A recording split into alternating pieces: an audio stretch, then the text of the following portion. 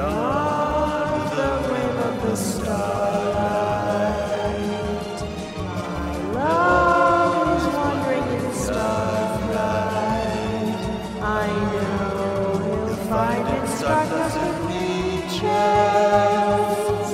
Love, strange love, the star woman teaches. I know his journey ends never. His Star Trek will go on forever. But tell him while he wanders his starry sea, remember me.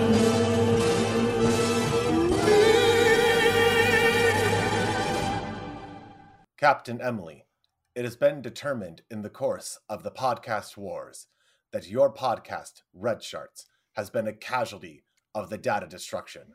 You are to immediately take yourself to a disintegration server and remove all data in order to preserve. Otherwise, the Joe Rogan experience will come and attack, and it will red pill everyone in the audience. The Redsharts will be ruined anyway. That is the calculation, and we don't want actual destruction. Therefore, you are required to digitally disappear in order to maintain podcasting peace amongst the realms. Well, you know, I am a podcaster with an advanced sense of duty. That's right, the duty kind of duty, because this is Redsharts. This episode. Yeah, fantastic opening. A taste. First off, Missy. A taste of Armageddon. Thank you very much. Just a smattering. Just a dash of destruction, a lick of an apocalypse. Let's see here. A total mouthfeel of total warfare. Love it. Love it. This is an interesting episode. I don't want to get too ahead of it, but the turn of this episode is revealed pretty early in terms of what's happening. And it's very similar to a short story that I remember hearing a long time ago. It is. And I'm very curious if this plays into anything about the writing of it. But I've said enough. Oh, Captain Emily, please start us off on our journey here, as you always do, with your bevy of facts that are so the power, the energy held within them could take out an entire city block, and therefore it has been calculated that you need to release the facts onto our unsuspecting audience. Destroy them with knowledge. Destruction. Thank you so much, Missy. And I'm at the top, I'll apologize if I sound a little bit like Armageddon. I am full of flu. Full of it. Just chock to the brim with flu. It's the second week of flu. So, well, on my end, you sound as if you are an ambassador ready to negotiate a ceasefire that will never be, because this is the way that it is. It will always be constant warfare all the time. Constant in the grim darkness of the far future. There is only war. And in the grim darkness of our present, we can look back on the dreams of a past that were a little more utopian. That's right. Today we're talking about A Taste of Armageddon, where a Lisa Frank TM, Disintegration Station Love and Nation. Sorry, I'm only laughing because I had similar thoughts. Continue. Yes! It looks like it was just entirely designed by Lisa Frank. The colors in this episode are the best they've ever been. Pastel brutalism. Yes. I love that description. Holy God.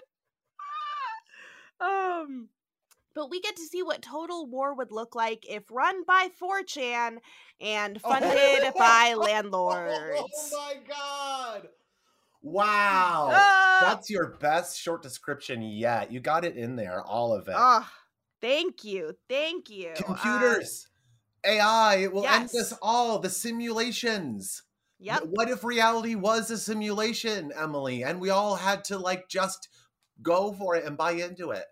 Yep. Even if it meant suiciding, boothing ourselves.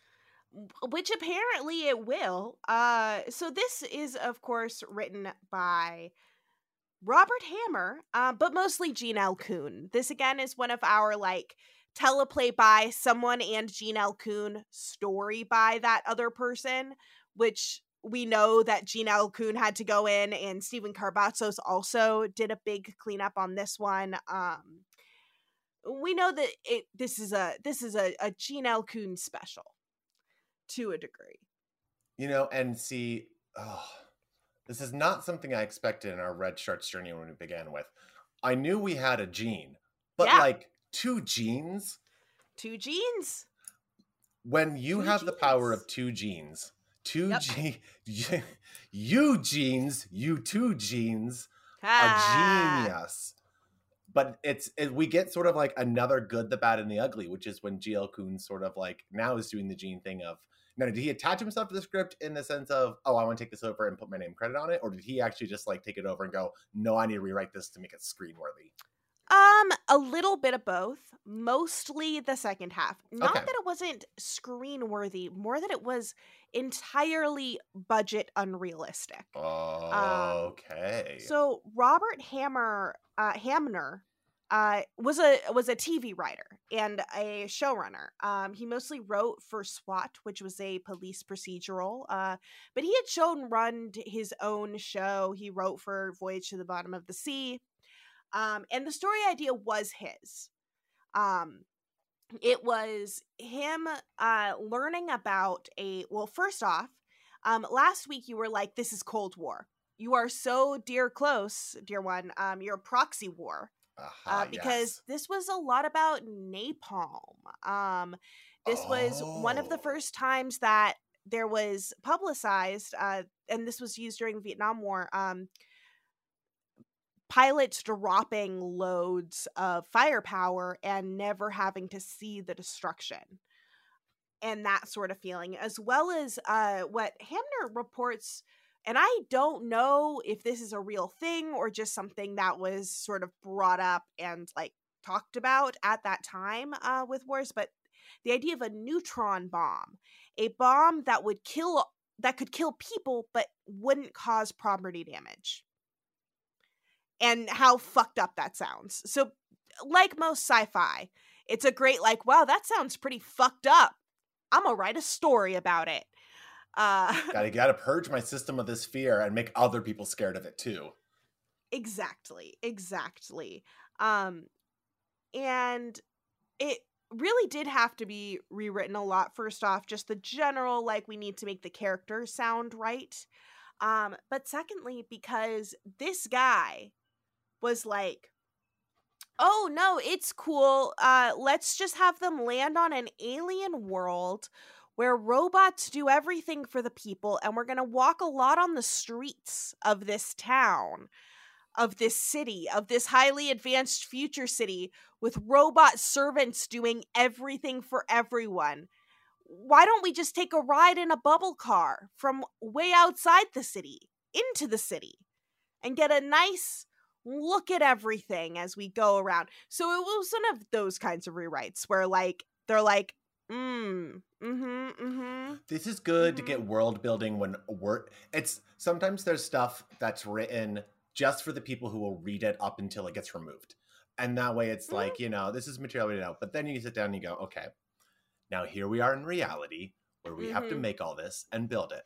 Have you seen what we're capable of? Yeah. Do you want to tell a story about the guy who wrote that thing where they journeyed into the center of a planet with what was it, a donkey or something like that? Do we want to tell you his story? Finnegan's World. Yep. Or Finnegan's World. Finnegan's World, turned into Shore Leave. The mythical Irish classmate.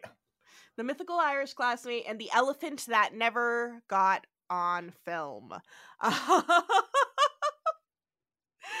Which is just the best. But yeah, this was a pretty, besides the having to be like rewritten and sort of written around, this was a TV writer who had done the story by and all of that stuff. So he wasn't doing things like running to sci-fi magazines to cry about how his sci-fi vision wasn't being, respected when they would do things like not have robot arms reach out from behind rocks and suck crew members into underground factories. He's like, I got my ideas, but I also know this is a process. This is going to go through several things. Yeah, especially, as you said, as a showrunner.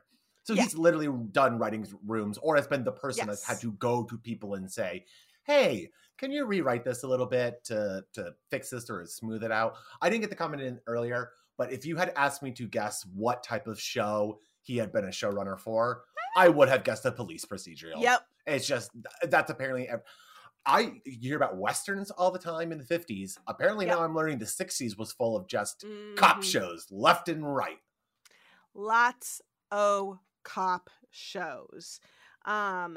Which, I guess got us Gene Roddenberry in the business to a certain degree, because guess what? Good old boys clubs, they transfer credits. Did you know this? Did you know that if you're a good old boy cop, you can also be a good old boy producer, Hollywood screenwriter thing?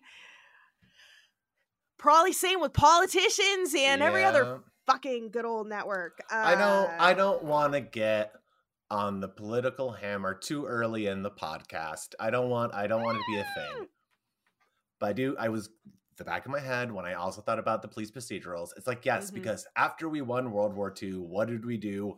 Normalize tenets of the fascist state into our society and made them the heroes of our culture.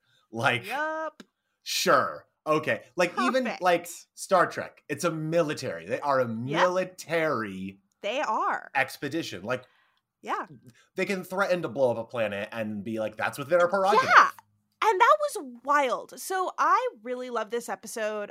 This was directed by Joseph Pevney, who of course did Arena, and many other, incredible episodes. I was gonna say, this is the second time you've said of course to like a writer or director. I'm like, I don't fucking know these names off the top of my head. And then you say, oh, they're from Arena. I'm like, I know Arena. I know that one. Okay. So no, I do know this person. Yes, Pevney. Pevney was one of the two guys. Him and Mark Daniels were basically like the directors, and there was apparently like drama that happens in the second season. And I don't know about this because it happens in the second book in my series. These are the Voyages. You're saving it because we're not there yet. We're not there yet, and because they don't have an audio version of it. They don't have an audiobook version of it. I'll just read it I'm gonna need to. Yes, I'm gonna need to get the hard copy, but I have to because he stopped showing up more in the second season, and this was just in a footnote on like Memory Alpha online, just like a that says that this was in that book, that Joseph Pevney stopped showing up as much because he didn't like how the actors were being on set. I believe it. Remember all the times we've heard about these directors that were one and dones because the cast didn't like them. But they were always the directors on the most fucking difficult scripts to direct. Ones where you have to go to Safari USA, or you have to like be making changes because the writer was making shit up as he went along toward the, and then they're like, oh, this director sucks. He's so terrible at not being able to handle other people's mismanagement. Maybe they were bad directors. I'm not trying to knock them. Right. But the fact that every single story about a bad director you've said always starts with the cast didn't like him. The cast didn't like him. And the script was wild and out. They were rewriting the script as they were shooting. Yeah, and it's stuff like that where you're like, I mean, guy sounds like he was dealt a raw hand is what I was about to say. He just was given a raw severed hand, and he's like, what do I do with this? No, he was dealt a bad hand and wasn't able to play it out. Yeah, and to a degree, it really does. I at least feel like that with Joseph Pevney, and I'm so curious. I will report back when I know. But let's get into this episode. because we are already Please. stepping so dangerously close to the entire premise. To the precipice of to disaster. The precipice of disaster.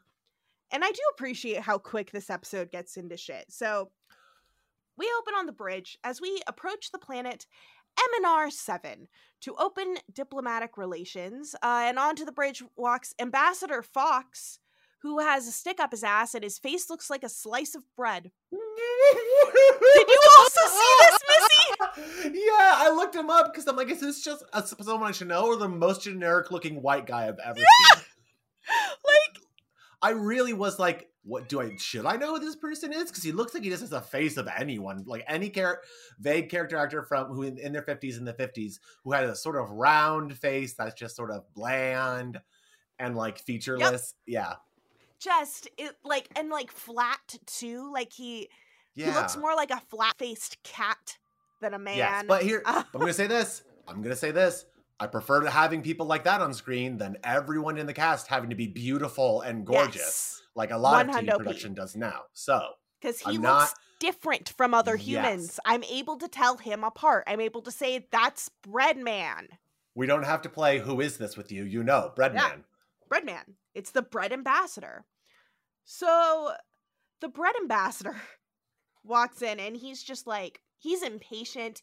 He's like, have we heard from the planet yet? Have we heard from them? I'm waiting to hear from them. Well, have we heard back from them yet? And of course, like the second he gets there, Uhura's like, yes, we have heard from the planet. And furthermore, we are getting back a single code, 710, which is the stay the fuck away code. Yeah.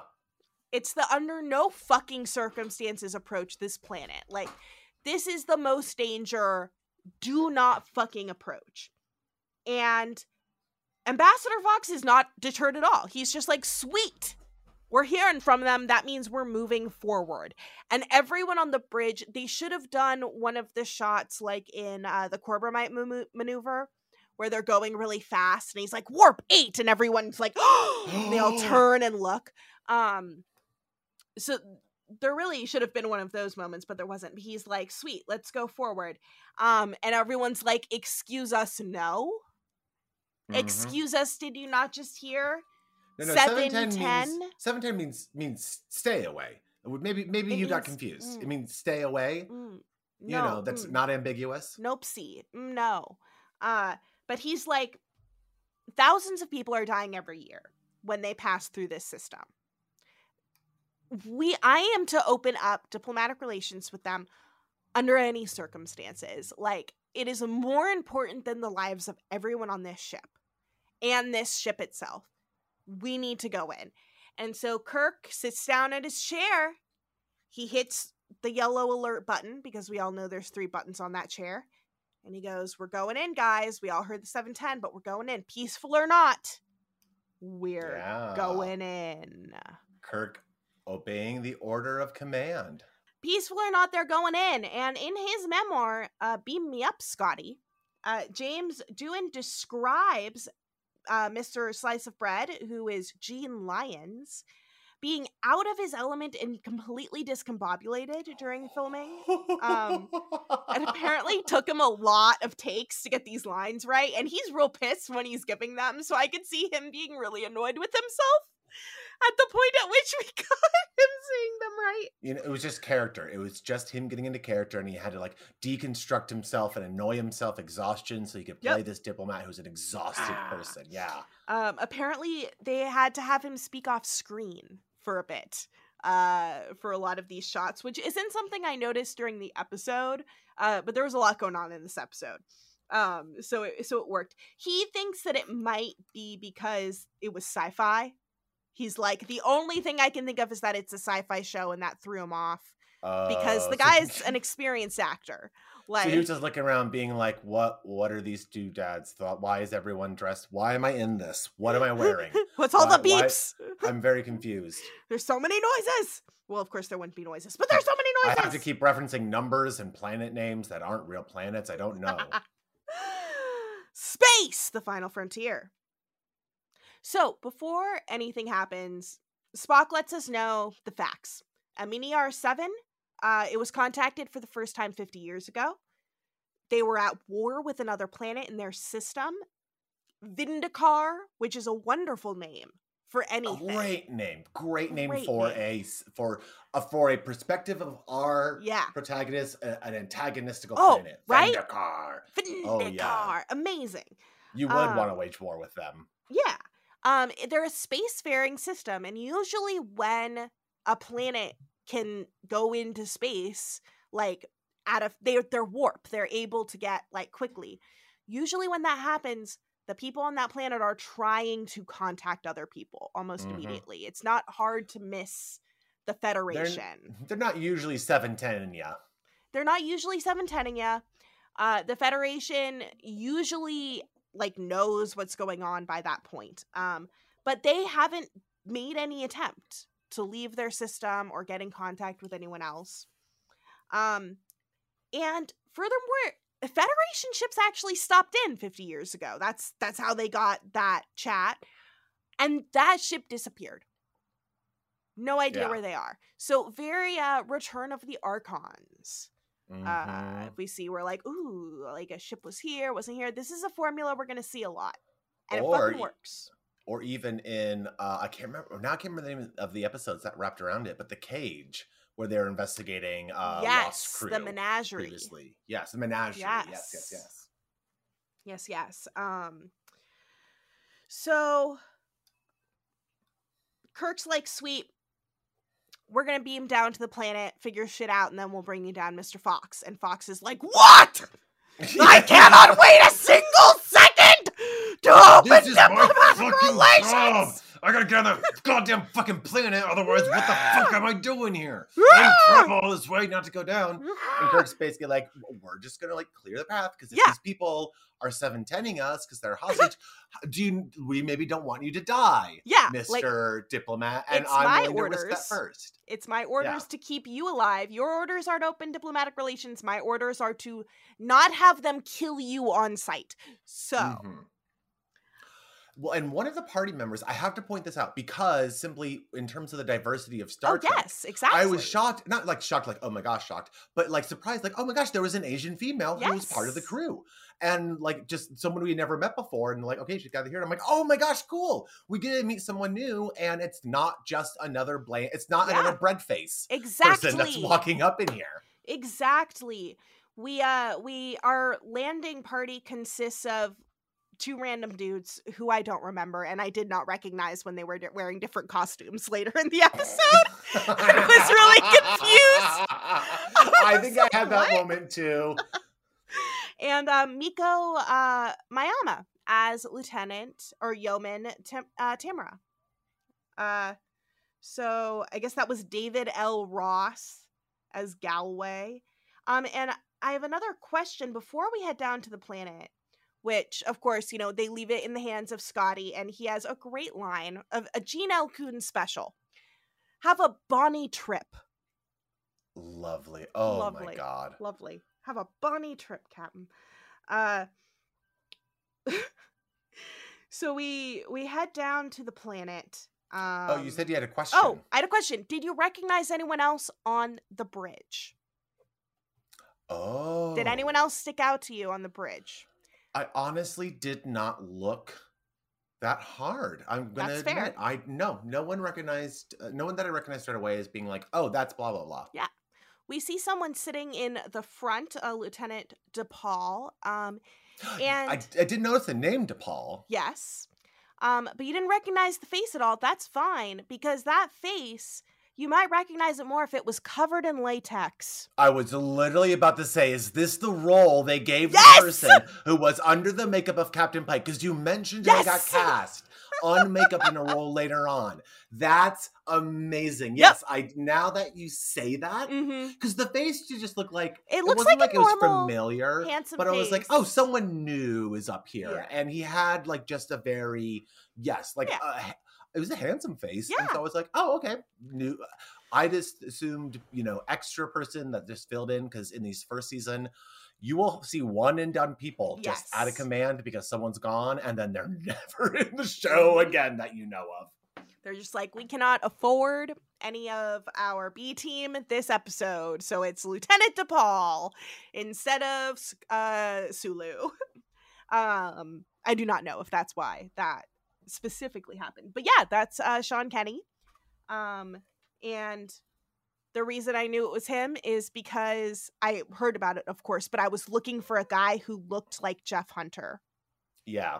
Our beautiful landing party, they beam down onto a beautiful matte painting created by Albert Whitlock. Yes.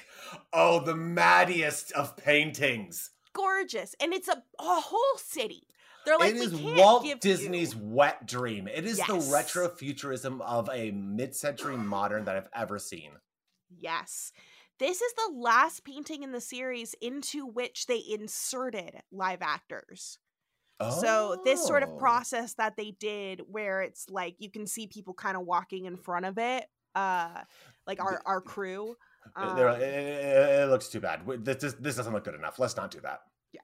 And we're going to see this Matt again in another episode coming up. I can't wait. So after beaming down to this beautiful city, they all turn around to amazedly examine the plain wall behind them. Because they're definitely... then we have to go to an actual set. Yeah, because then we have to be on a place. So they're all like looking at this beige wall, which is really fun. But that's when we see May 3. May 3 walks up. She's, escorted by a bunch of her dudes in these great hats. She is in black tights with like a bunch of fabric sort of wrapped around her, almost sari style, but with the titty people were on set, I am sure. I'm sure, but they're looking for side boob. This girl was outfits. Gorgeous too. She's gorgeous. Oh yeah, everyone in this episode was like dressed in, it's like my mind palace somehow leaked into the design of this. Just fantastic, like bodysuits with like sashes going across them. Everyone was in a hat that like lots of billowing fabric, yes, colors. The hats that like they're like a square of fabric, and you put them on, and it looks like there's fins coming up from their fucking heads. Pastel paradise. It just was So she is walking with her guys. This is Barbara Babcock. Did you recognize her voice? Not her voice, but her name sounds familiar. It should, because if you cannot take care of your pets, you will not be permitted to make any more planets. This is the mother from the Squire of Gothos. There it is. So she's also a voice in a number of different episodes. She had a great voice, so I'm not surprised. But she walks up with her guy. She's like, oh, okay, they're going to be beaming down right there.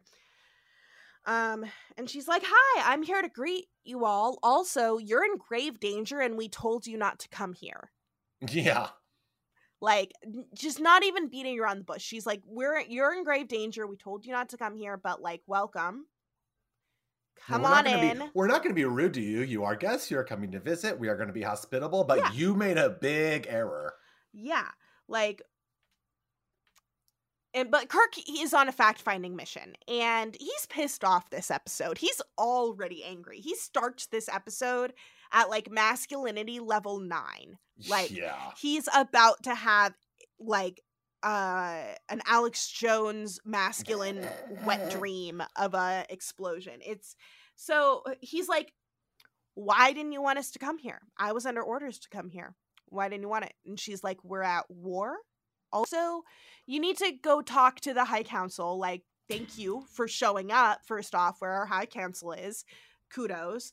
But now I need to introduce you to Daddy. And Daddy, of course, is in r/pole. It's Anon 7. His name is Anon 7. And they kept saying Anon, and I'm like, no, stop, please. I can't take this. Right? The fucker's name is Anon 7.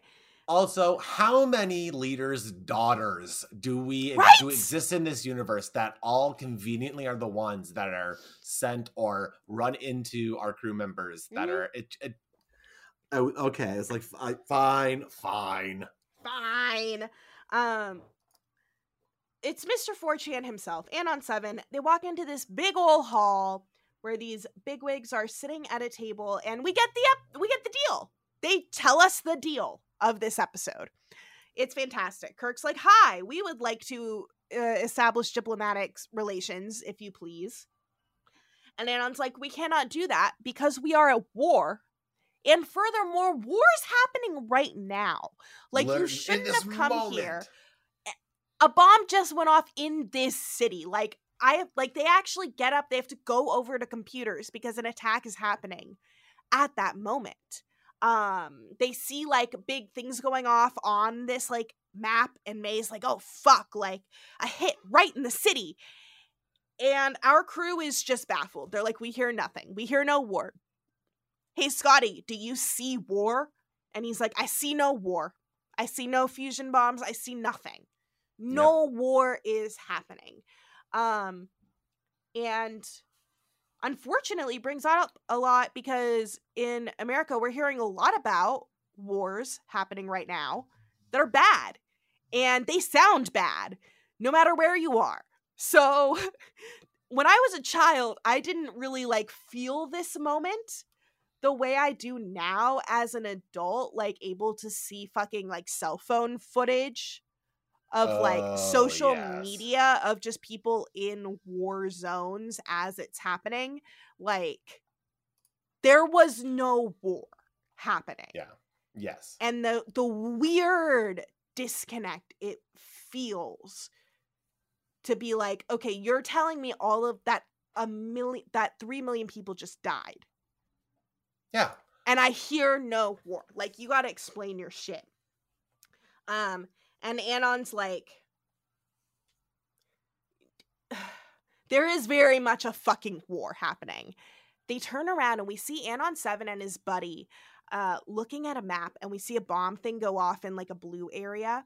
And they're like, fuck! Just like 50 years ago.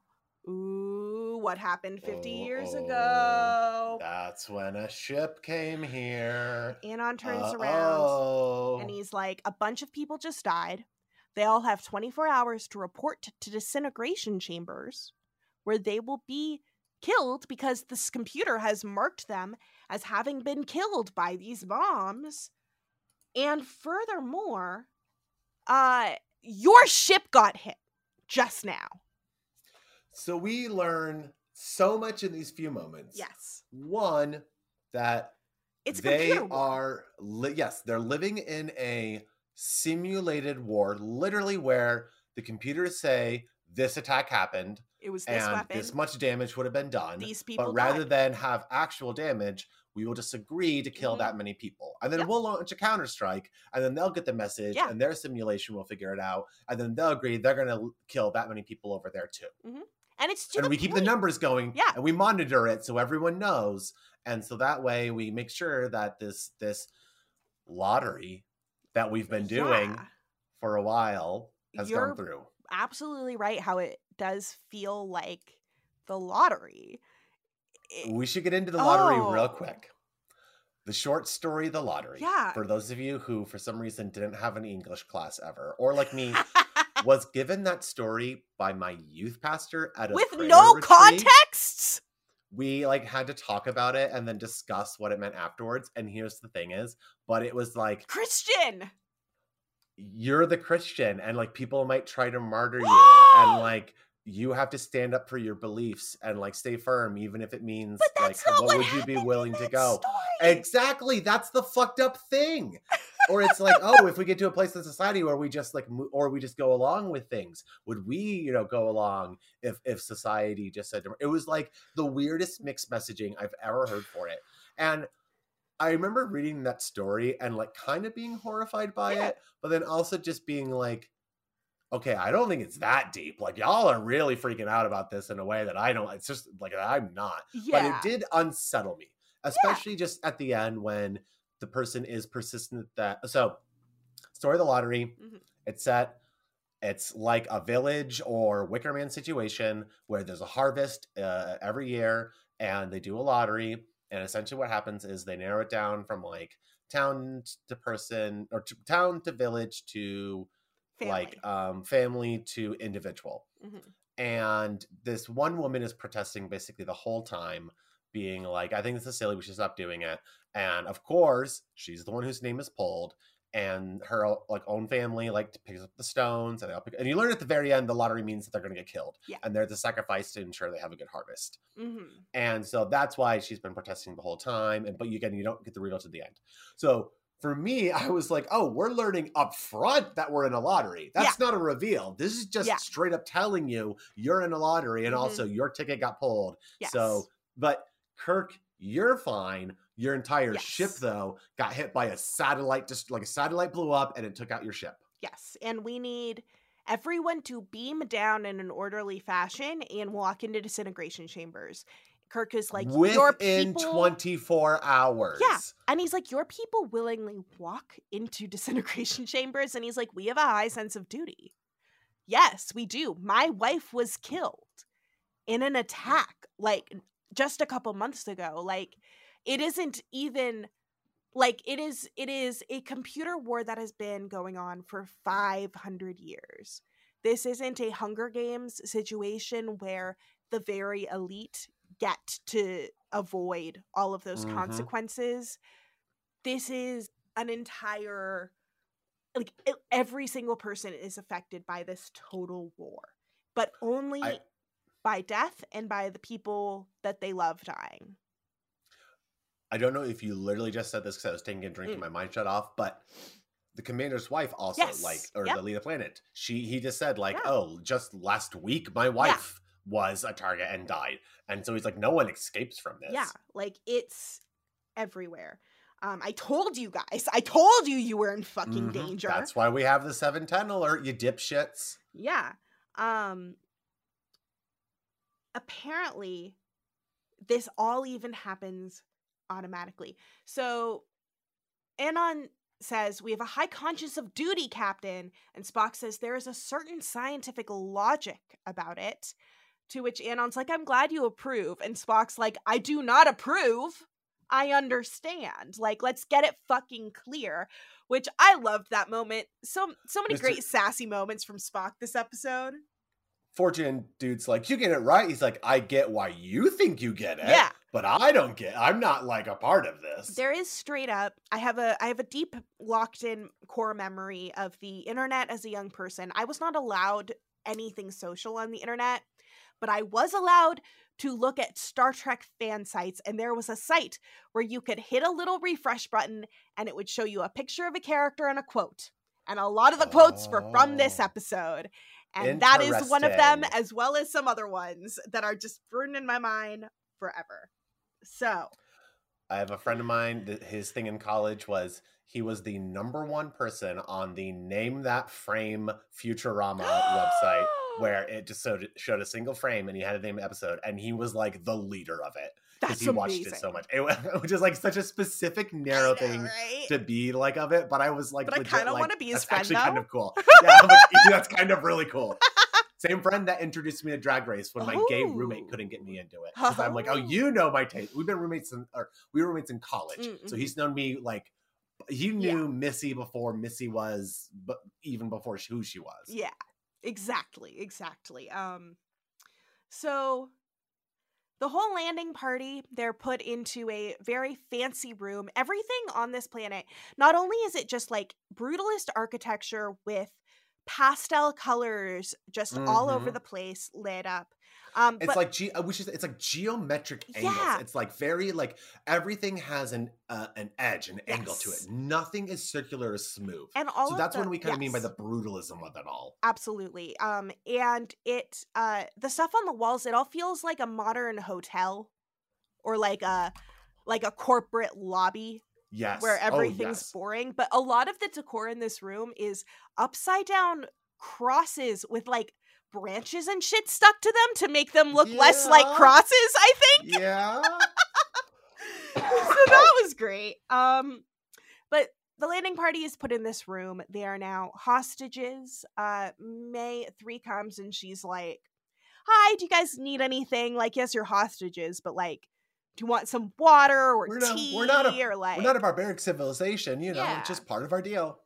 And Kirk is just like, do you not value your life? Like, what the fuck is this? Like Kirk cannot even. He has arrived on this planet that he did not want to go into the thing of, and they immediately tell him that everyone on his ship is going to die.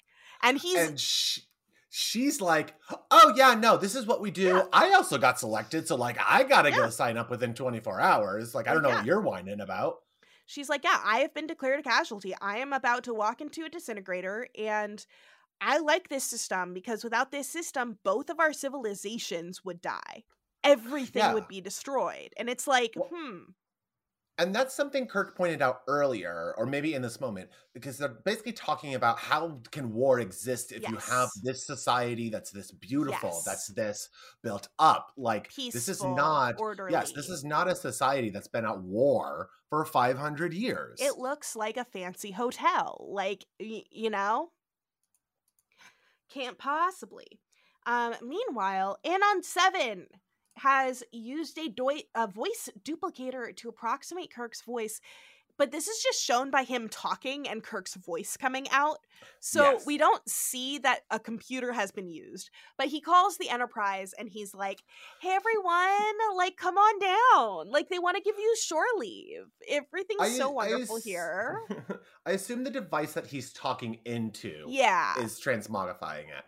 But yeah, no, it's funny because it is just basically like, they want us to come down. Every single crew member needs to leave the ship. And don't worry, they're going to send some people up to cover it and make sure we're good. And Scotty's like, okay, Captain. Sure. Mm-hmm. Yes, Captain. Yes, the moment the call's done, he's like, computer, run analysis. This is bullshit. The computer's like, yes, this is 98% chance of being bullshit. And Scotty's like, yeah, I knew it. We're not fucking go down there. Order every single crew member to stay on this ship no matter what they hear. Do not go down to the planet. Yes. We are assuming that Kirk is being held hostage and that they got him and they want us to. Exactly. Scotty is on top of it. He super is. Scotty also, I don't want to, but Scotty gets a Stardate update. That's how much in charge he is later on. Yeah, he's super in charge. By this point, everyone working there had fallen in love with James Doohan, and they're just like, we all want him doing stuff as much as possible because he's fantastic. So meanwhile, on the surface, we get to see a new power-up from Sister Spock. And it's a wonderful one that will be talked about, mused on by Christopher Nolan in many years. It's Inception. That's right. He can telepathically incept an idea into the guard's mind outside of his cell. And Kirk just drops it like, hey, you Vulcans can do like that mind stuff, right? And Spock's like, well, might be a little bit difficult, but sure, I'll try. And the way he does it is putting his fingers and hands on the wall and just slowly, like he's a stud finder. Yes. Just moving them across, waiting for some sort of connection, just like going up and down, being like, can I feel this out? Oh, no, let me go back a bit. Nope, I'm going to go forward. There's the hit. There's the hit. So he incepts the guard who's like, oh, I got to check out what's going on in the room, comes in, and of course everyone's ready for him. They're able to jump him, grab the disruptor. Incept I love that incept is a verb because it's so true. I didn't even make that connection, but it literally is what he's doing. Yeah, it's wild. So they're like, sweet, we've got a disruptor, which is one of the big guns that they have on this planet. And they're running around the fucking division of control. They run into a disintegration station where May 3 is about to walk on in, grab her by the arm, and they're like, hey, guess what, everyone? Fuck no. And they destroy the disintegration station. Kirk is like, hey, let's go over here. And they're like, oh, why? What's happening? And he goes, pew, pew. And then it blows up. And they're like, what did you do? And there's all these suicide booth. There's all these people sort of wandering the halls in these like fantastic outfits, like these super colorful outfits, like waddling around. This was the scene where I was just like, this is me. This is my mind. Yes. I love these. And it was like blues and greens and purples and pinks and also flowy. But they all looked like they were a bit of simpletons. They looked like NPCs that were just going between the halls. So they're when like courtiers. when another human being interacted with them, they were basically like, "Oh, am I supposed to react and respond to these things? I'm very confused." It was so funny. Oh my. So in response, in of course the control room, Anon 7 is there watching everything happen on his chat room. And he's like, fuck, find him and shoot the fuck out of the ship. Just start shooting things at the ship. Now we're just gonna go real war tactic stuff. Yep. So Scotty is like, haha, now they're shooting at us. Thank fucking God I still have the screens up. And he's like, oh fuck, like we've been attacked. We're gonna have to send some photon torpedoes at these guys. Like, they're shooting at our ship. They're trying to trick us down. Fuck, what are we gonna do? But Ambassador Fox has walked onto the bridge, and he has overheard this savvy planning by Scotty, and is like, whoa! I am here to open diplomatic relations. We're not shooting fucking anyone. Open up a communications channel. I'm sure there's been a mistake. So, he's like, and furthermore, do not fucking retaliate whatsoever. And Scott has a great line, diplomats. The best diplomat I know is a fully activated phaser bank. Oh. Again, they're a military presence. They are. You can solve anything with a boom, boom, bang. And, apparently, and of course it's probably in James Doone's book if it's real. But I've seen this a couple places on the internet that something like this actually happened to him when he was serving, where a commander was like, hey, you need to do a thing. And he's like, I know that this thing is going to cause our own people to die. I refuse to do this thing. And the guy's like, grr, you should do this thing. And he's like, fuck no, I'm not doing the thing. And then later they were like, good job, Shane's doing good job for not doing the thing. Which is badass. So Kirk brings May 3 and everyone right back to the same room they just escaped from. He's like, they'll never look for us here.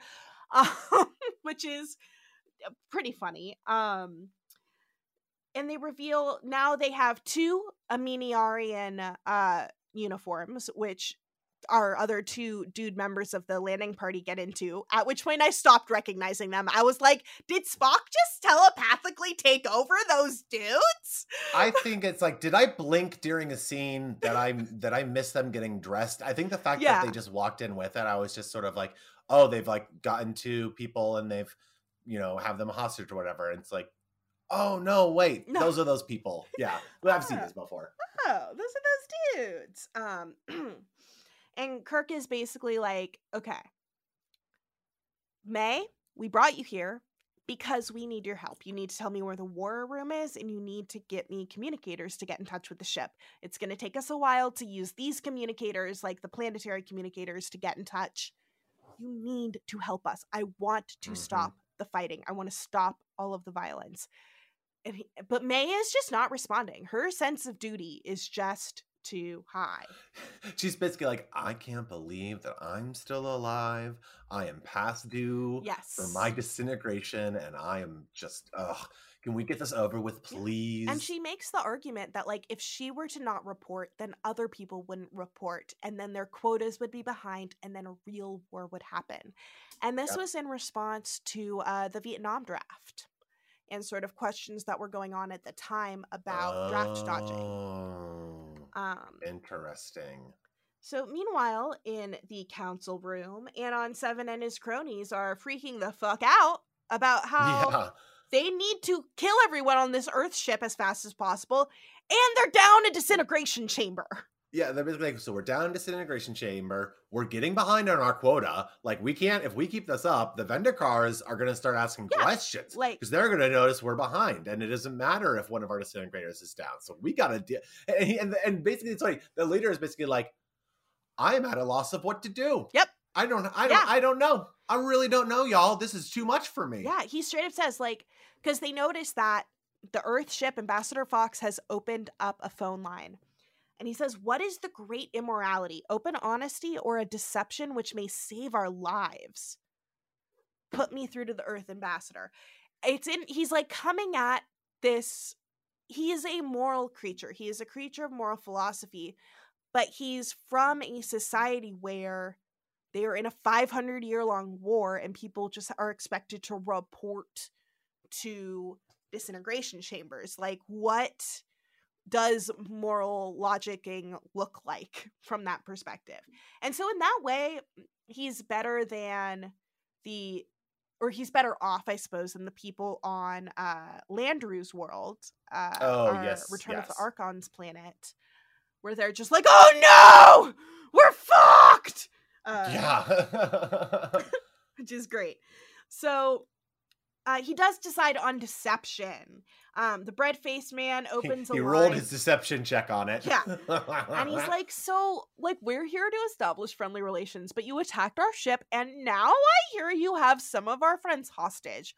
What's going on with that? And Anon's like, oh my god, we're so sorry. We're at war, and we made a mistake. We absolutely did not mean to hit your ship. Like, your captain is a guest here, of course. Of course. And in fact, you should just, like, beam down.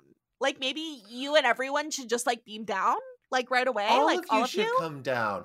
You know, the exact same message that I tried to deliver you in your captain's voice earlier.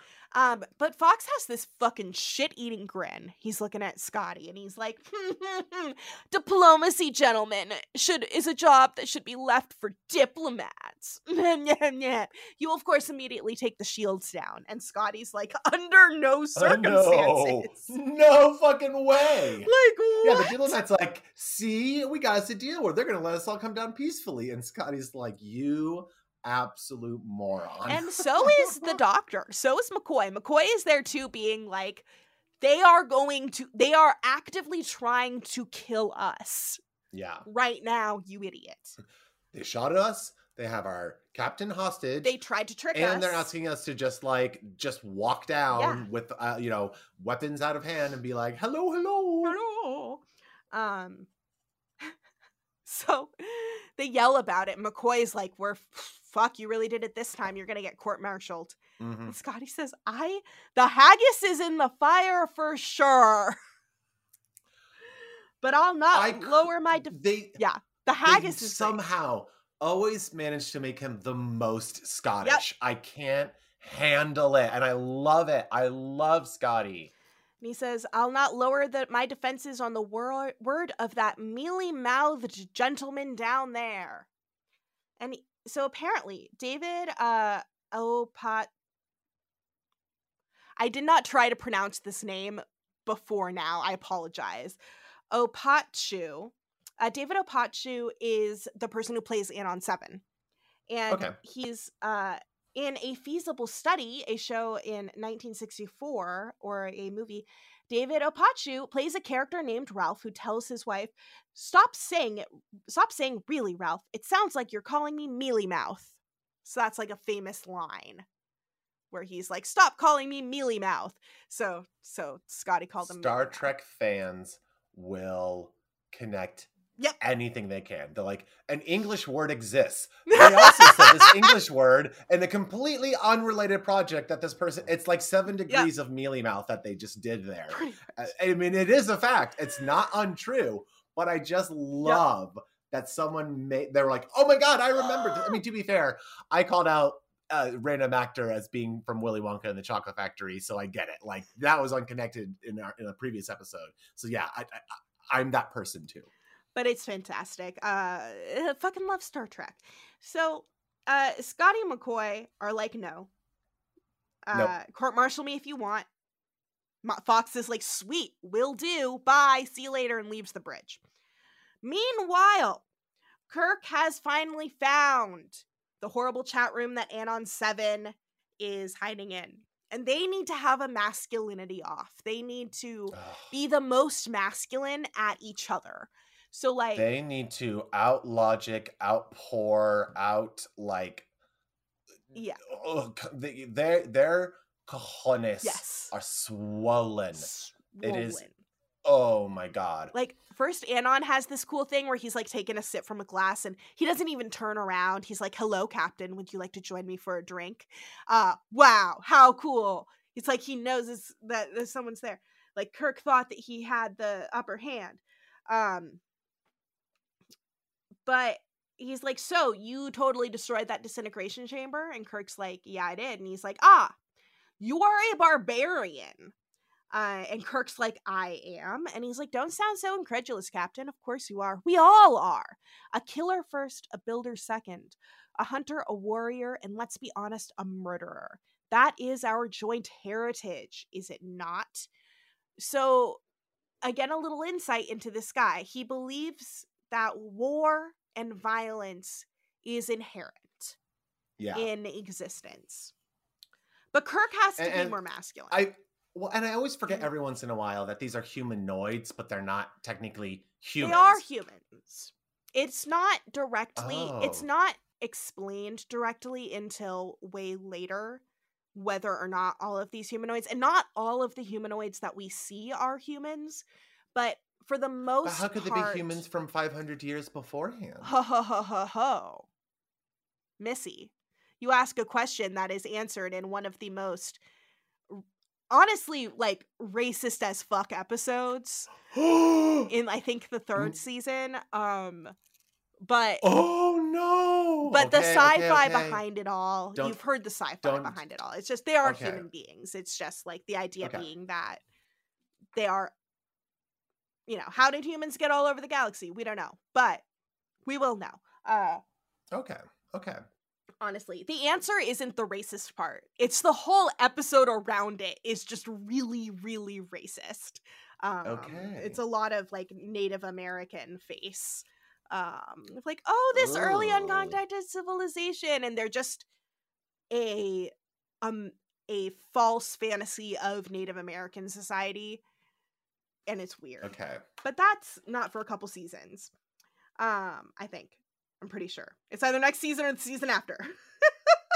So, Kirk has to be real masculine here. And he's like, I'm not interested in discussing our differences. You don't realize the risk you are taking, Anon. When we make war, when I make war, when I masculine man make war, I don't order people to walk into disintegration chambers. We wreak real damage. Like, he's like, okay, I tried to speak softly with a big stick. Now I'm just going to speak bigly with a big stick. He says, Councilman, I could destroy this planet. And Anon's like, why do you think I don't let you talk to your ship? I'm a manly man. I'm not so frightened by your threats. And Kirk says, I don't need the ship for that. Dun, dun, dun. Okay, Kirk. Anon's like, you mean all by yourself with a disruptor? You can destroy this planet? This feels so much like a 4chan conversation. It feels like it is happening on fucking... Yeah, bro. I could totally take him out if I wanted to. Yeah, really? Do it then. Well, yeah, maybe I fucking will. Okay. He literally does. He says, that's exactly what I mean. And Anon's like, I had no idea you were so formidable. But he's like, you seem to think I'm joking. Give me the communicators. So... Anon's like, fine, I'll tell you where they are. And he's like, sweet. Yeah. Kirk pushes him out of the room first to sort of get a jump on the guard that is outside. But there are 2 guards outside. Everyone fights, and they eventually knock Kirk out. And they drag him into the council room. Anon's like, pity that he's alive. A man like that would have preferred to die fighting. What do you know about dying fighting, Anon? When people die on your planet, it's because they walk into a disintegration chamber. Yeah. You literally gave up any remnant of a fight. So we see Ambassador Fox beaming down, only for immediately Anon 7's like, oh, hey, sweet, we're gonna kill you. You have been declared a casualty. Yep.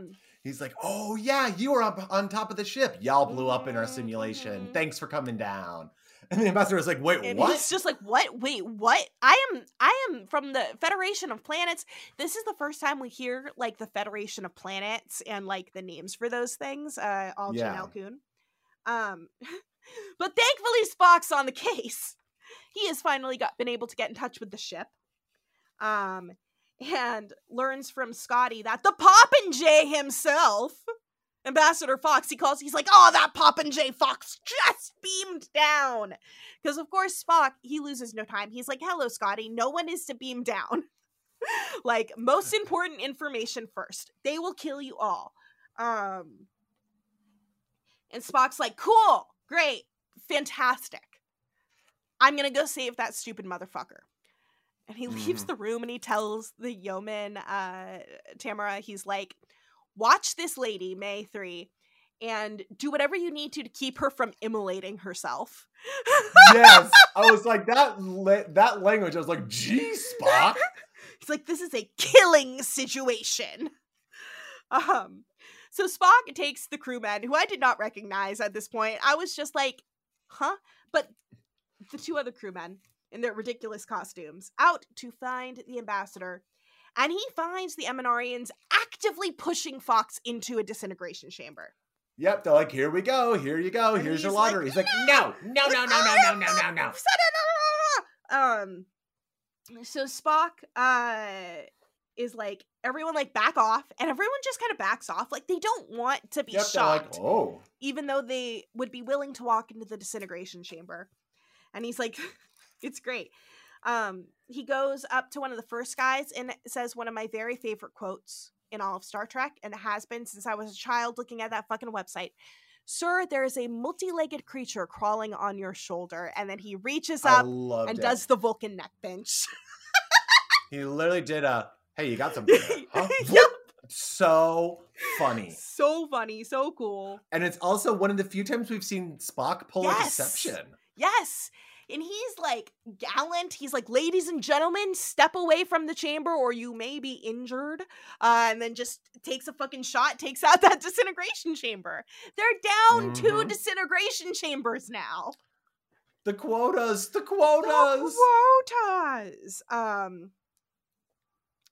Fox is like, what are you doing? And Spock says, practicing a particular variety of diplomacy, sir. Before he destroys the chamber. And at this point, Fox is like, yeah, you are correct. Spock's like, I'm sure you realize that normal diplomatic procedures are ineffective here. And Fox is like, I have never been a soldier, Mr. Spock, but I learned quickly. Like, you are correct. I am on board. And Spock's like, very well, sir. We need all of the help we can get. And now Fox is on our side.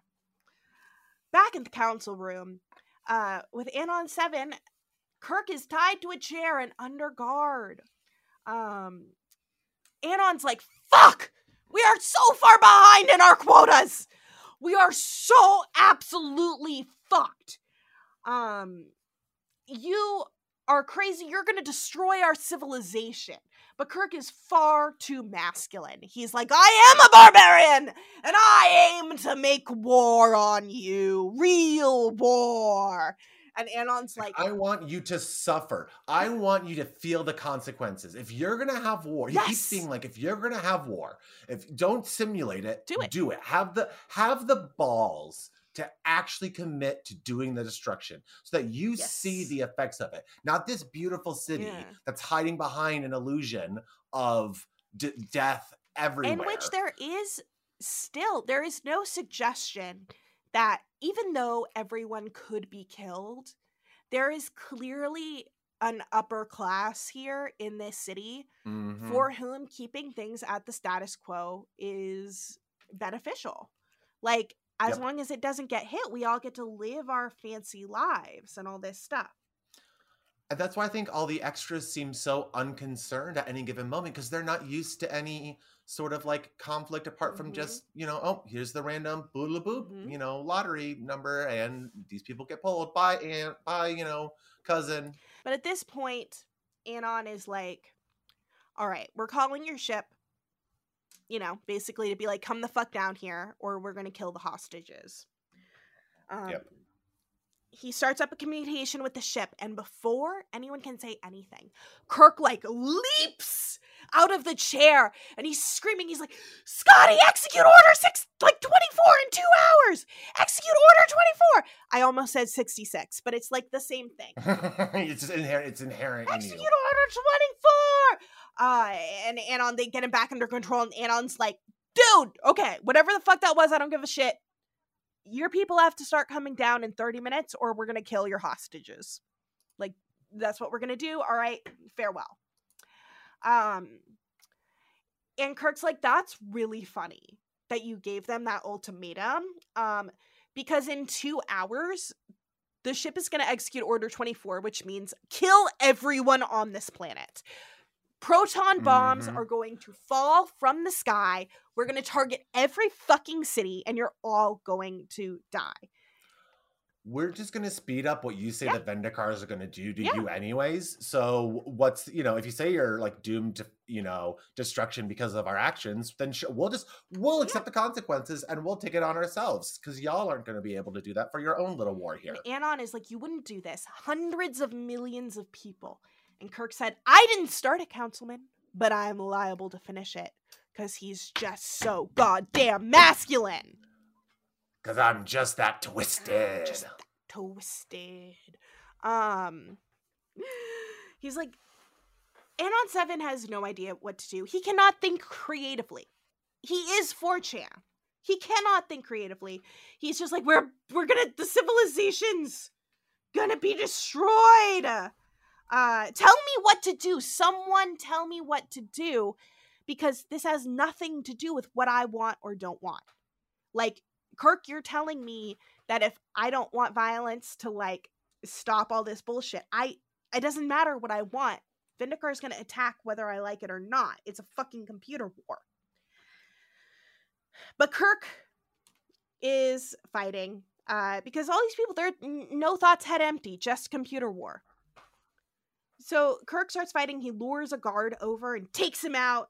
And he's fighting because he's the most masculine of the masculine men. He takes everyone out in the room, and he has Anon 7 at disruptor point. And at that moment, Spock comes in just to see how badass Kirk is, that he took care of it all on his own. Pops his head and he's like, good thing I don't have to do this. I already tricked someone once. I don't have it in me again to do anything. He's like, oh, clearly I thought you would need help, but clearly not. And Kirk's like, no, come help me. Hey, Scotty. He calls up Scotty. He's like, hi, Scotty. Sweet. So I'm pretty sure that I'm going to have all of this wrapped up in 10 minutes. But if you don't hear from me. Yeah. Oh my God. I couldn't believe it. He was just like, yeah. I got 10 minutes on this if everything goes according to my plan. So don't worry about this. I was like, well, they're letting me know how many minutes are left in the episode. He's like, whoop. So he's like, but if you don't hear from me in 2 hours, execute Order 24. And they're just like, what, do you know what you're doing? And Kirk's like, yes, I do. Death, destruction, disease, horror. That's what war is all about, Anon. That's what makes it a thing to be avoided. You've made it neat and painless, so neat and painless that you've had no reason to stop it. And you've had it for 500 years. Since it seems to be the only way I can save my crew and ship, I'm going to end it for you, one way or another. So Spock and Kirk head over to the war computers and flip some switches and destroy it. Yeah, they're basically like, that one the defense one? Yeah, okay. If we shoot that, the rest should blow. And then they go pew, and then boom, boom, boom, boom, boom, boom, boom. And all of them start blowing. Kirk is about, he's like, get against the wall. Sweet, okay, cool. We're done. And he has some words of wisdom at this point. More words of wisdom than he gave to the people on Landru's world in Return of the Archons, where he was literally just like, it's your job now, bye! Well, I'm done. Time to go. Bye. You can take care of it. Your own shit.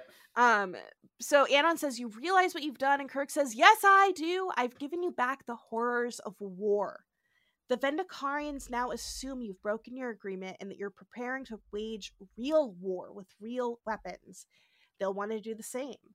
Only the next attack they launch will do a lot more than count up numbers on a computer. They'll destroy cities, devastate your planet. You will, of course, want to retaliate. If I were you, I'd start making bombs. Yes, Councilman, you have a real war on your hands, and you can either wage it with real weapons, or you might consider an alternative. Put an end to it. Make peace?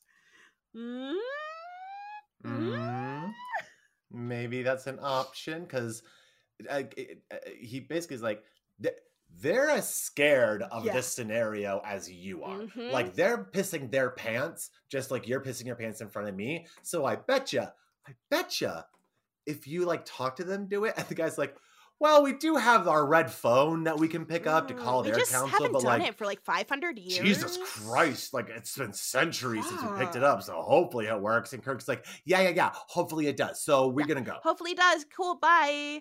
Anon's like, yeah, because Anon's again like, we've admitted it to ourselves, we're a killer species. It's instinctive. You have General Order 24, you also have it. And Kirk is like, yeah, it is, but we can choose not to. You get the choice of whether or not you do now. And our favorite slice of bread turned friend volunteers to negotiate peace.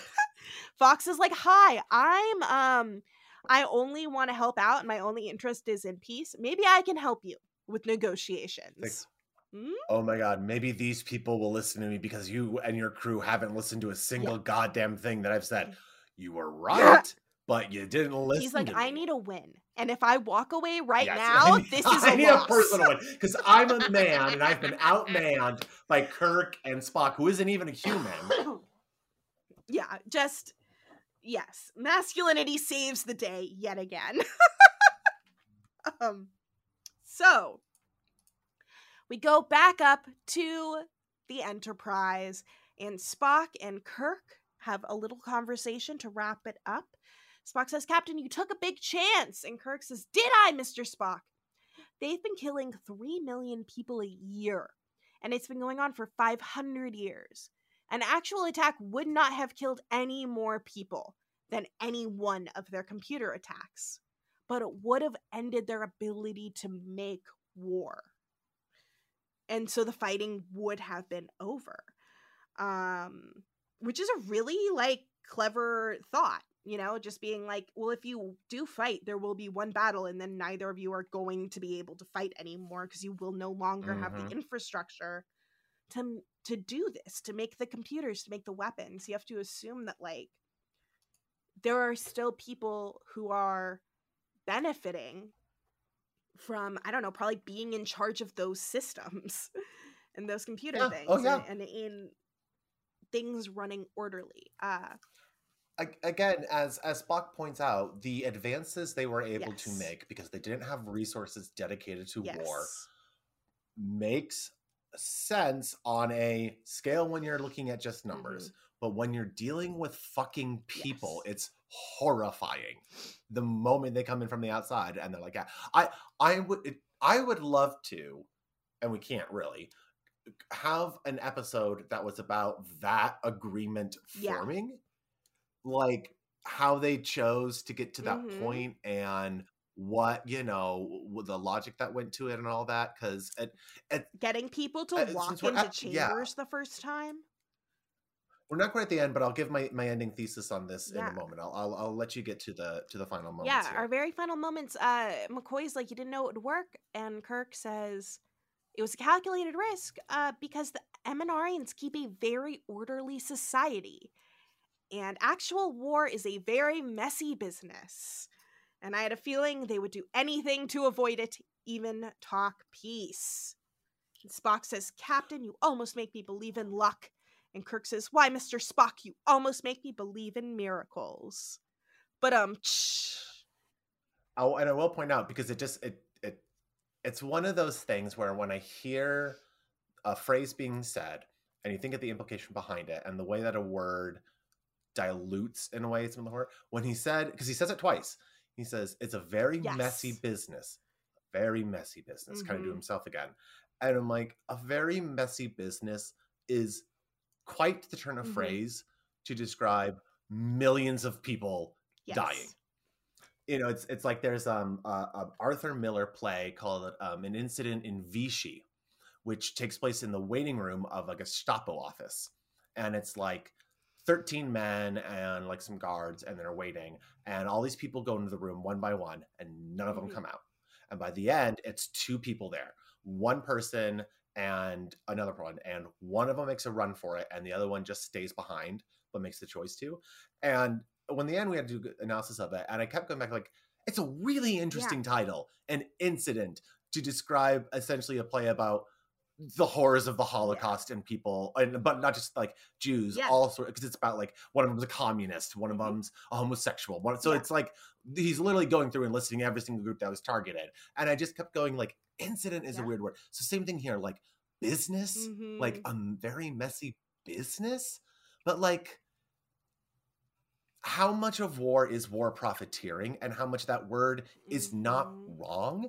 It just is it's a very, that's what was struck me about it, is like, God damn, that word really is so true. And I wonder now, knowing it's a Vietnam analogy, because my idea, part of it was thinking about Cold War, was the analogy of, oh, these people are the sacrifices we're willing to make by like, oh, they're starving for us to be able, like Soviets and people in China during the Communist Revolution, like the people that died along the way and were casualties, which ironically on the reverse end, capitalism has many people that are caught in with its own casualties. We just don't call them out as horrors as much because we're of course trying to protect our own ass versus other countries where are doing horrors on. We make it look end result is death and poverty, but we make it. We try and glitz it up so that it just looks different enough that it doesn't look exactly the same when you look at it. Yeah, exactly. It's like, oh yeah, here comes, you know, our heroes, the leaders of democracy and stuff, willing to sacrifice an entire planet, you know, for what, peace, freedom, for the American way, the Federation way. I'm not at a certain point. So here's my thesis of it. I think the premise is very interesting. I think revealing it at the top is a choice. I then was like, God, we're really just slowly dealing with and repeating the same thesis we got at that very top over and over. And the action isn't like it's not that I need everything to be action, but it was like anything that moved the plot, the conflict was just, we're going to have a quick talk and then I can just do the thing for the most part. And then there's a little fight at the end.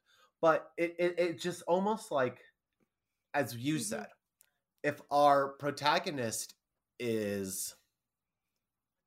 I'm just confused at what the point of it is supposed to be, that our protagonist... Because I thought it was going to be a bluff. I thought the order really meant like, oh, Order 24 is... Pretend you're going to kill everyone. Warp 8, get the fuck out of here, leave us alone. You know, but I'm just going to threaten it, and we know that the Order 24 is it. But that never happens. So I am left to assume that they were truly going to carry out a genocide on this planet if they weren't recovered. And I don't know how to deal with that part. It's weird. I don't know what your thesis is when you're trying to say that the sacrifices are terrible and horrific, and the cost of war... So like the cost of war should be visible and seen. I also wonder if this is a response to Vietnam War footage being available for the first time. The reason why the word immolated and the second time around was very evocative and specific is because of Vietnam War imagery. And also, if you're saying napalm, like immolated is a very targeted term when it's like they're not really being immolated. So when that word was on there, I was like, okay, this person wants us to think of the horrific parts of it. But it was just odd putting our main character and everyone else around him being on that same agreement side of willing to sacrifice hundreds of millions of people on one side, because we don't know what the Vendicars are going to do. Presumably not all of the people would be killed. They said that they targeted all of the major cities, and so it would still be a genocide. Just like, we're entirely correct. What would that world so it just left me with a real... It's weird, right? unsatisfied, unresolved. Like they, in the show, they just would give it with a neat little check mark. Yeah. But I'm almost left more perturbed at how things were left off than Return of the Archons, where they literally just like fucked off. It was just sort of like, wow, I don't know how to deal with this. Like it's not quite the scenario I thought was going to play out. It feels very raw America. It feels very good guy with a gun. Yeah. And when you kept bringing up the masculinity part of it, I hadn't really thought of it, but it's true. That is the only conclusion I can get from this, is that, and again, the chides at diplomacy, but then also like that's what Kirk is trying to get them. So it's like, I'm gonna shoot at you to make you guys get an agreement. It's literally like Vietnam, like, hey, North and South Vietnam, we're just gonna shoot at each other then, so that y'all start talking. But what it does is just create more war, more death, and more destruction. Exactly. You're only igniting the next generation of people to rise up and be used to this situation of, well, death and chaos is just a part of where we're in. It's like the opposite effect of what the people on the planet were doing, where death was just a normal thing. But as he said, Kirk was like, you've made it painless. Therefore, you're numb to it in that way. We now in our era are so numb to war in a certain way. I think in this given moment in time, it's a little bit different. We don't have to go into things right now. But thinking about like we see hostage taking, thinking about using terror as a tactic, and the way that Kirk uses terror, the terror of war, as a tactic to save himself and his ship, which one has to say, fair enough. Like, he really didn't think that, like we learn at the end, he did truly believe that they would not have to carry out Order 24. He was ordering it to make the threat, but he didn't intend on it. But at the same point, could have still, by saying that, it still could have happened. Someone could have killed Anon 7 and come in and calling been a bluff on the brink. Yeah. It was a very, they were right in the end. It was a very big risk, and it is really weird how the show really rewards it. And that's my thing. Is that, and I'm just going to call it out. I'm not, this is a very, I think, regressive episode. It feels fashy. Fair. It feels like this is a police procedural where use of force would be accepted, and we're gonna totally right. kick down the door and shoot everyone, and like just to get the hostages, and maybe we'll get killed, but it's worth us killing killing as many of you as we can if we get the hostages or not. Yeah, because we are determined. That is where we are just determined to commit to He's that. liable to ending this. Yes, it. And this fascination, this focus on ending things. It's very death cult, which is fascism.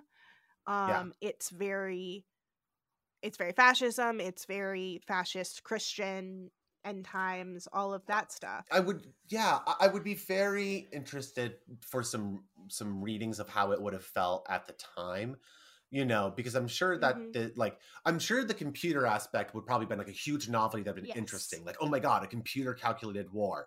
Like, oh, that's something that people could kind of like number crunching and learning that, there are people who are just punching numbers and adding it up and getting data, and they're making huge decisions in our lives just based on all those things. And people were starting to become aware and of even that, the question, in the background. Like thinking of I like this episode because it raises all of those questions, and I think it facilitates this kind of discussion. Yeah. I like this episode because I don't agree with what Kirk did. I don't know what I would have done. I agree that it was the right thing to do, because it's an episode where it was written that turns out to be the right thing to do. Thank you. That was what I was about to just get and summarize. Yeah. Is that we accept it because the episode tells us to, and because everyone is so happy about it, and the music is like sort of cheerful, and because Kirk is framed in such a badass way when he's doing all of this masculine posturing. Oh yeah, he gets my favorite music cue. dun dun dun dun dun dun dun dun. He gets that one a few times. And it's fantastic, and it's sly, because even watching this episode again after so many years, watching it the first time, like, it's fun. It's great. You root for Kirk. He's right.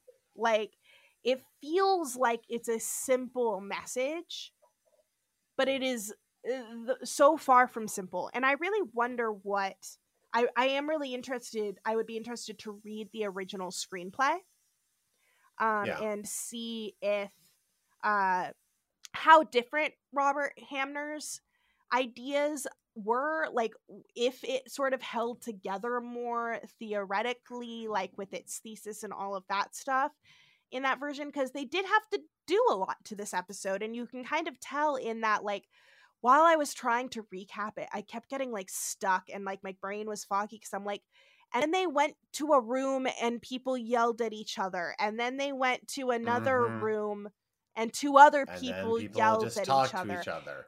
Yeah. And then they changed outfits. Yeah, and then they were like sort of running here and there. Like, whereas the main and everything important like happens in these very specific points. You're like, oh, okay, the beginning, computer war, great. And then you have this long stretch of time with people just kind of yelling about the computer war. And not so much, we don't get to see Kirk thinking tactically about his decision. We just get to see him acting masculinely. And yeah, like, you know, even to the point where he basically is like, at points where we could have gotten a little bit of exposition, a little bit of a reveal, he just basically comes in and is like, no, this is going to work out. Just give me 10 minutes. And we don't know why he thinks it. He just like, oh my God. We learn it later. You know, he doesn't have to talk about it. In the original screenplay, in addition, he falls in love with May 3. Before that happens, of course, that was sort of thrown out, because how could Captain Kirk fall in love with a woman who fully believes that it is her greatest sense of duty to walk into a disintegration chamber? Like, you don't fall in love with someone and then get to that point. Like, that's kind of day one stuff you got to deal with.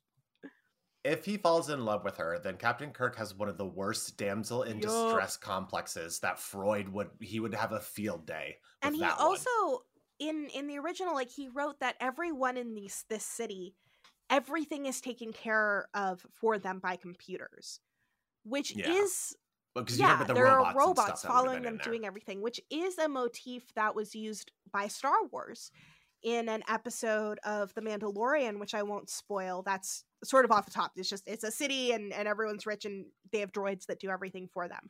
And I really don't like that episode for a lot of different reasons.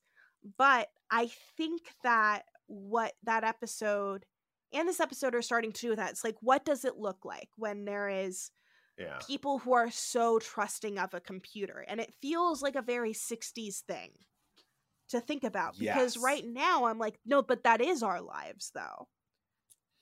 Well, but it's coming back in a way because, and as we write about this, there's talk of, of executive orders from the president dealing with this issue, but AI and computers making decisions through that. So there is, so weirdly, in a way, that part of it came back to me, and I'm like, oh, okay, the algorithm is what we are now. It's instead of, just computer wars, it'd be an algorithm war.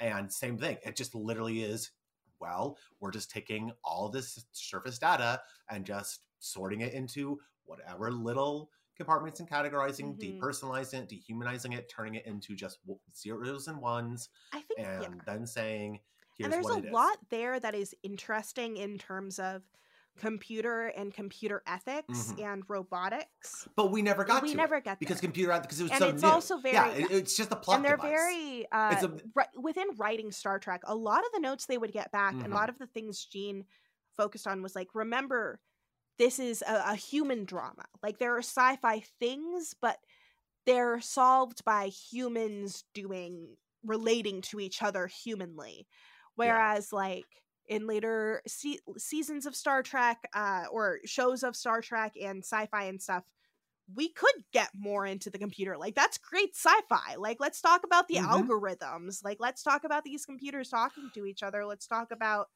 how it feels to be in a society where everything is algorithmically determined for you. Yeah. But that just wasn't what they were trying to do, unfortunately. And it's interesting because this is the type of story too where you could reskin it and you could say like, okay, it's ancient Greeks and Spartans.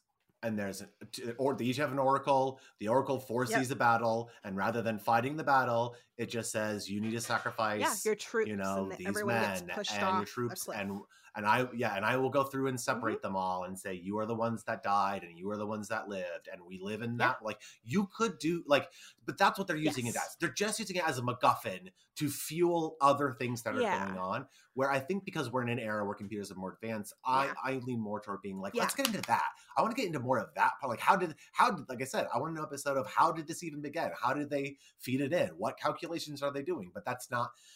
That is not an action-driven story. That's a mental, story that isn't good on paper and isn't good on screen. Or better on paper than screen. And I think it is also different because you're right. They had just started getting footage from Vietnam. Like, those things were very new. Whereas like nowadays, like, you have to be careful to avoid seeing the horrors of war in your daily life, no matter where you live. Even if you are not living anywhere near those things, they're online, they're served to you. So it's like, I don't really need Kirk yelling that war is actually hell at me for like 2 hours. Like, I know. You are scrolling through and looking for memes, then all of a sudden it's like, oh, here's a neighborhood that got bombed. And you're like, well, fuck my life. Cool. Fuck their life. Fuck everything. Like, it really, it's, and that's what I think is interesting, is that's what that society was trying to prevent. They're like, we don't want these horrible, like, real war is horrific. That's what we're trying to avoid. And that is why to me, it is odd that our hero is trying to essentially say, well, let's get that back in there. If we're going to be brutes, if you say we're barbarians, then be fucking barbarians. And I can't get on board for that. This episode, honestly, for me, ends up being a low shelf episode, but I understand the significance of the discussion, why it's interesting, but it's too... It's too man. You really nailed it. It's just too much of men doing men things to resolve issues that sound like it came from men to begin with. I think that I definitely agree with you more. I think that this episode has gone down in my standing from watching it, again and thinking of it, but it's still pretty high because of that production design. I can't get over the colors. I can't get over the production design was great. Yes. It's so good. And it was criticized. Like, up into the book, they're like, it looks like Flash Gordon. And I'm like, fuck you. I love Flash Gordon sets. Give me the Lisa Frank. Well, maybe they landed on the Flash Gordon planet. So this stunning episode, a little taste of Armageddon. Got a little taste. I got a taste of it. I didn't love it, but you know what? I was glad I tried it. Not our fave, but and next week, or rather the week after, but I don't know when you all will be listening to this. The next episode we're going to watch together, Missy, is the first episode of Star Trek I ever saw in my entire life. This is the episode that started it all. Emily, I cannot wait. Give me the title. This Side of Paradise. Oh boy. Okay. So, I know because we didn't address it before. I did last week guess certain elements of it, but didn't get nowhere near into the self-suicide part. They're definitely like they land on a planet that's at war and they're going to get involved. That happened, but I never would have thought that's the direction I went. Okay, so this Side of Paradise, I mean, my first assumption is, again, landing on a planet, and it's going to appear like it is a paradise place, but obviously something's going to be hidden on it. I don't know if it's literally like half of a planet is like a hellspawn disastrous wasteland and the other half is perfect. Like, the planet doesn't rotate, and so this one side's toward the sun kind of bullshit. I love that. And or it's something where it's like, Mm-hmm. you know, they do this a lot, so I don't want to like run into, but you know, it's an illusion. They're illusion creatures or something, and so it's not as great as it is. And so maybe the whole planet is actually like a shithole, and we're just making it look great. That was the first thing I thought of, but it wasn't. It didn't want to be my guess because I wanted to be more than that. I'm just hoping it's something that's a little not just illusion, because we've had that before, but some of the best episodes do deal with that. So just because they touch on a theme in one episode doesn't mean they can't return to it again. And they will. And like, and they do. Oh yeah, I'm excited. But I love that. Fantastic guess. I'm so excited to talk about this one. This episode is also going to have some fun behind the scenes stuff that was happening amongst the sci-fi writers at the time. It's a fun little part that was happening like as this episode came out. And I'm so excited. The drama. Captain Emily, I will enjoy being with you again. You enjoy going to a place that has the Star place. To Disneyland, to the Star Wars land. I'm so excited. I've not been, because I went. Do you know what? I went in Disneyland in November of 2019. It was shitty though, it was right? There, but like, it's like, you know what? Rise of Resistance isn't in yet. I'll just wait until that gets put in, and then surely I'll be back here at a reasonable time. No. Oh wait, but at the same point, honestly, I am fine. I much rather would wait and go when there's Rise of the Resistance. Because we're like, I don't want to go all the way through the end of the park and to take all this time walking to get there. If it's just these things, I'll see that later. Yes. Enjoy that, please, and we'll get a report back on the other. So excited, Missy, my dear. Until I see you on this side of paradise, live long and prosper. Live long and prosper. I really quickly need to. Yes, I would like to fucking mute this conversation. Yeah, I turned my phone on like silent so that it wouldn't do that to me, but because it's connected to the computer is notifying me through the fucking headphones. Oh, it's like Scott Aukerman on Comedy Bang Bang when he has Do Not Disturb. He swears he has Do Not Disturb on, and then all of a sudden he gets stuff. He's like, oh, there's that ding. It's still happening. I'm going crazy. This is going to be a great outtake. I'm so excited to put this at the end. Everyone hearing Emily going crazy at dings that we can't hear. Nope. But I can't. Here we go. Hide alerts. Wonderful. Perfect. Okay. Now I see why we are all barbarians. Which is a line we'll get to. So, Kitty. Oh my god. So normally outdoor kitty, so he's very frustrated at how cold the weather has gotten. Oh, that poor guy. Missy, why are you doing this to that cat? I know, it's so mean of me to change the weather. Why are you doing this? Why are you changing the climate? He's so vaguely annoyed that I'm holding him and rubbing him, but he's also like vague purring. So, do you want to go back out, buddy? Cutie. Do you want to go out? Okay. He literally jumps into the window that's next to me if he wants back in. Aww. I already let him in earlier during the recording. So. He's but it's amazing. I'll sit here and I'll hear a slight little and I look, I'm like, oh, and he's at the window and he'll just go open his mouth and I'm sure he's meowing, but I don't hear it, so it is like okay, time to let you in. All right.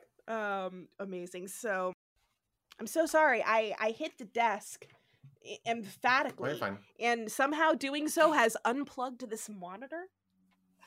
Emily, how dare you flash me your clothed chest in the camera and make it a priority so I can read what your t-shirt says. Oh, it says, Poisoning iambic oil, it's pretty deadly. I loved it. I was actually just reading it. And I cannot see you, but I can hear you. Oh, okay. Oh, there you are. Good, I'm putting socks on so you would see my gross feet anyways. Okay, I just have you on a smaller screen.